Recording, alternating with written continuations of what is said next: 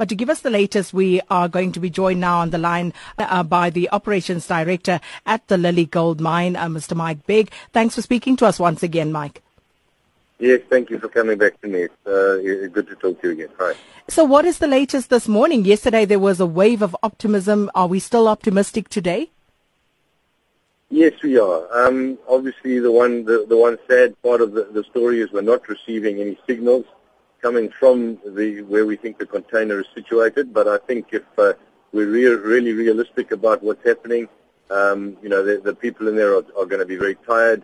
And I think sort of consciousness is something that's going to be very difficult. So we're still taking heart. I don't think it's a bad sign.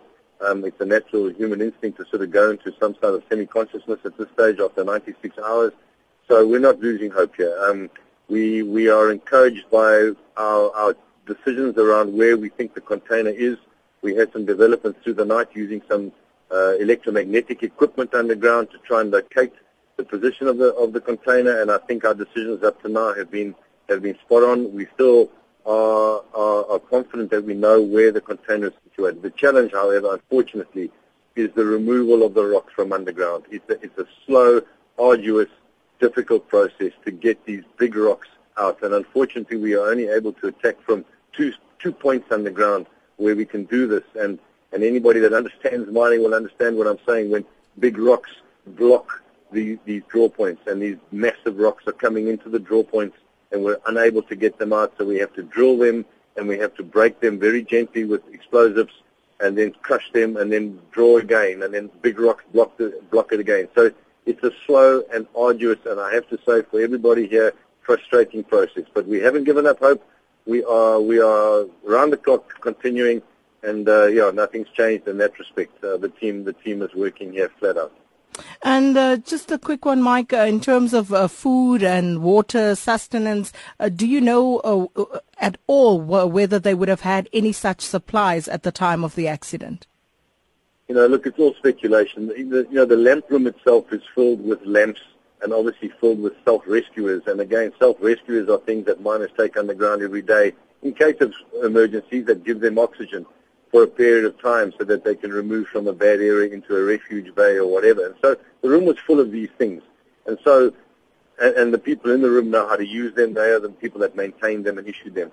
So that's a positive. In terms of food and water, what we all take to work on our normal day was a bottle of water and a lunchbox.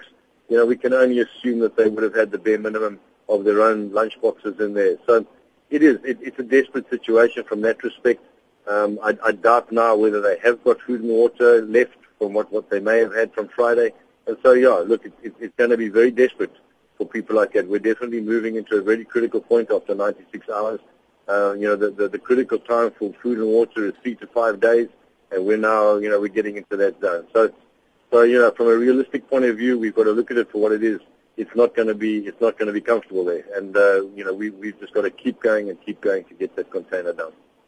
Mike Bigg, thank you so much for that update. Mike Bigg is the Operations Director at the Lilly Gold Mine. And I guess everybody at this point, as he said, we need to keep positive, pray to whichever God, deity that you pray to, and keep our fingers crossed that, the best actually comes to pass there. It's 28 minutes after 6. We'll lead, you follow. We're on Twitter and Facebook at SAfm Radio.